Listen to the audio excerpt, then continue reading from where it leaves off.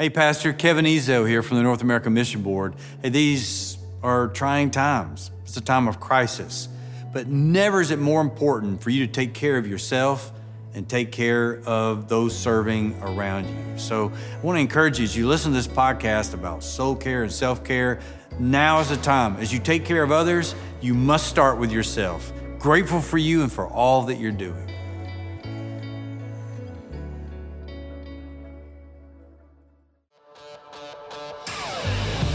Welcome to Quick Takes with Kevin, a weekly podcast about leadership, life, and ministry with Kevin Ezo, president of the North American Mission Board. Each week, Kevin will be focusing on how pastors can keep their souls healthy in the midst of the demands and challenges of everyday life. Now, here's your host, Kevin Ezo. Hey, it's Kevin Ezo from the North American Mission Board, and here today with my good friend Chuck Herring, who's pastor of First Baptist Collierville, Tennessee, and was a longtime trustee at the North American Mission Board and has become just a very dear friend of mine. And today we're going to talk about chapter 25, noise-canceling headphones, because in the rush of everyday life, there's times that you need to break away. Right. Jesus did that, and amongst his very, very busy ministry would take time of solitude and go out and kind of replenish and refresh. Chuck, I know it's something we all struggle with. All pastors do. We do it enough or not. Is that how does that affect you? Do you have certain times that you try to do that, or you intend to do it and don't do it? Are you good at it or bad at it, or how do you do it? Well, let me start at the micro level first. All right. When I was in seminary at New Orleans, Dr. Kelly came in teaching evangelism. He told us to put your books down. I'm just going to talk to you today. And he told us a story, and he made this point at the end of that story. He said, men, your ministry will go no further than your daily walk with Jesus will carry it. And it was like the Holy Spirit took that statement and emblazoned it on my heart. And the quiet time, my personal quiet time, has become such an integral part of my life since that day. Yeah. I'm not saying I'm perfect. I'm not saying I don't miss a day every once in a while, but I've learned not to feel guilty over if I miss a day with my quiet time. I just come back the next day and hit it again. Right. And so reading, for years, I've been reading the Bible through during my quiet time and spending time in prayer. I believe that dialogue that occurs during that quiet time is so important, where God speaks to me out of the Word and I get to speak to Him through prayer. So the quiet time is an important part of the solitude of my life on a daily basis. Tell me, quiet time would be one time, but if you were to get away on an afternoon, you try to say, I'm going to get 30 minutes, an hour, I'm going to get away, where would you go?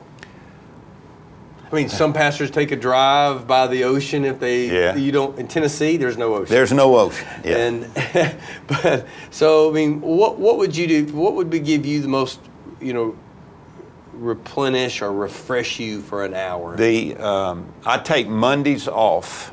That's my day off. Yeah. And on Mondays, I'll usually have lunch with Darlene or a friend. I'll do work around the house, and just doing something different that you want is very refreshing to me. Yeah. Where I'm not doing the same thing that I do the other days of the week. Yeah. So.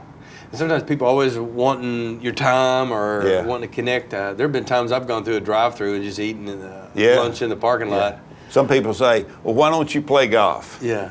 Well, I'm so competitive. If I can't be good at something, I don't want to do it. I don't. Yeah. And so, I did play golf for a while, but it was so blooming frustrating. Yeah. I think one of the things that challenged solitude or time in the busyness of the world, we talk about noise canceling headphones, is that phones. Yes. Just people having. It doesn't matter where you hide out, if you don't actually put that phone up at some point. And it's amazing. I've even found to power it down or to put it in a glove, even when you're driving, you're supposed to do that. And it's really hard because you feel like the world needs you so much. Exactly right. And exactly right. And and if they don't respond within just a few seconds, I feel like I've let somebody down. Right, and, right. That's so wrong. Right. We just let these things control us. Exactly right. And so there are certain things that you put in your life to guard you from that, or to make sure you have enough time of solitude, or you just kind of play by ear? I'm not the best person to talk to about this, to be honest with you. This is something that's a tension in my life all the time. Yeah. The personal quiet time is something that I have scheduled. It's something I do. It's an important part of my life. The recreation part is something I do struggle with. The me time. Yeah. Well, I think it's something we all struggle with. That's why it's such a popular chapter in this book. So, hey, Pastor, I just want to encourage you, whatever you do, in order for your ministry to be as fulfilling as it needs to be and to be a blessing to others, then you first must make sure your bucket is full. And we have to do everything we can to plug those holes and to fill that bucket. And if not, we're going to be driving on empty. One of the neat things I get to do now, I've got grandkids that play. Yeah. They're athletic, and I go to their games and I cheer them on. So that's a big part for me. I was just thinking, if I really want to reward myself, then in the mornings I'll call my daughter, who doesn't live 20 minutes away, and say, hey, Chick-fil-A on me today. Exactly right. Text me your order and I'll pick it up. Exactly right. And I go by and have 3 grandkids and they go, Poppy. Yeah.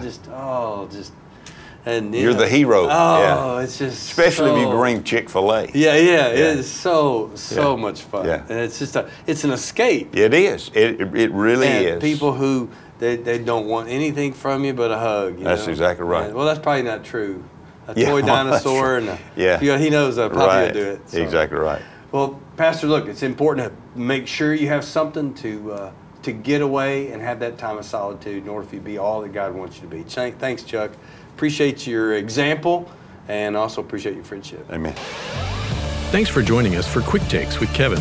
Each week, Kevin will visit with pastors and leaders as they talk about the challenges they face and the lessons they've learned in balancing faith, family, and ministry. Thank you for being with us.